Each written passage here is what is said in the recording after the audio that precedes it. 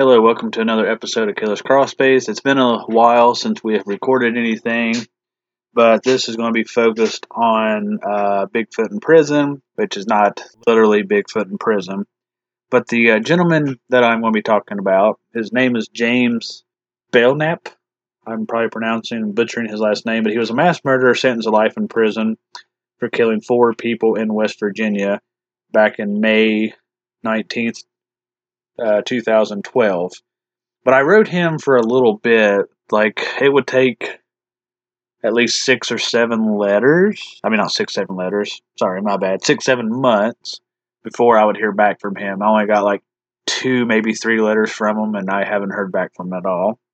But I wanted to share his experience about Bigfoot. As you guys know, we have talked about Bigfoot on this episode. Well, some of the episodes before. And I am a very big believer in, Bigfoot, the Dog Man, Mothman, all of that fun stuff. I believe in a lot of that, which recently aliens, the government said they were real. So I've known that all along. But I don't know if I believe, like I said, in the whole paranormal aspect of Bigfoot. In a way, I guess I do, because you can't really rule anything out since nothing's ever really been proven on that aspect. But anyways, it goes like this. He said, Bigfoot is real. As I have told you, I spent the majority of my youth in the woods. I would take a tent, fishing pole, and a few other things and take off by myself for weeks at a time. I spent lots of time in the Mongolia National Forest. There is a walking trail in the Cranberry Glades that looks like a section out of the Florida Everglades. I had a personal encounter with a Bigfoot. I was close enough to know what I saw, and it was no bear. I have hunted bear my entire life and even killed what is considered a huge black bear, and there is no confusing the two. I will remember what I saw and the whole encounter forever. So, see, a lot of people say, Bigfoot could be a bear. I think I've talked about this on another episode. But like I said, just the size that people say that Bigfoot is. Like, me and the family went to the museum, and like I said, just the tracks, well, they had copy of tracks, and some locals that have caught, tracks and stuff. Just the size of them is a big difference. But anyway, I'd ask him, further, and then the last letter he was talking about, that national forest wasn't the only place that he had encountered Bigfoot, but was fairly close to it. I was in a tree stand bow hunting and saw what to this day I believe was a Bigfoot run across the hillside opposite of where I was. I was within 7 or 8 miles from the national forest, and only woods lie in between, which I've heard this place. I've never been here.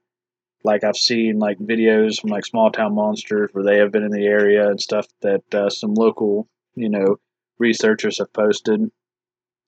So, from my understanding, like, it's a pretty well secluded area. So he's saying the sighting in the national forest would have been about 15 years ago, which would have been 2007, and the one near the Cold Knob would have been about 20 years ago. So you're still looking at, in the 2000s. At the time, I've heard people were in the area probably less than a dozen a year. They are very remote. So, whether you believe Bigfoot is actually real or not, that's up to you. But I find this very interesting, and I'm hoping to do more of these if I can get some more reports of, people in prison that have had a Bigfoot experience. There is another gentleman out in California that had an experience. I've been trying to get a hold of his experience so I can tell it, and I've not been able to do that. I will continue trying.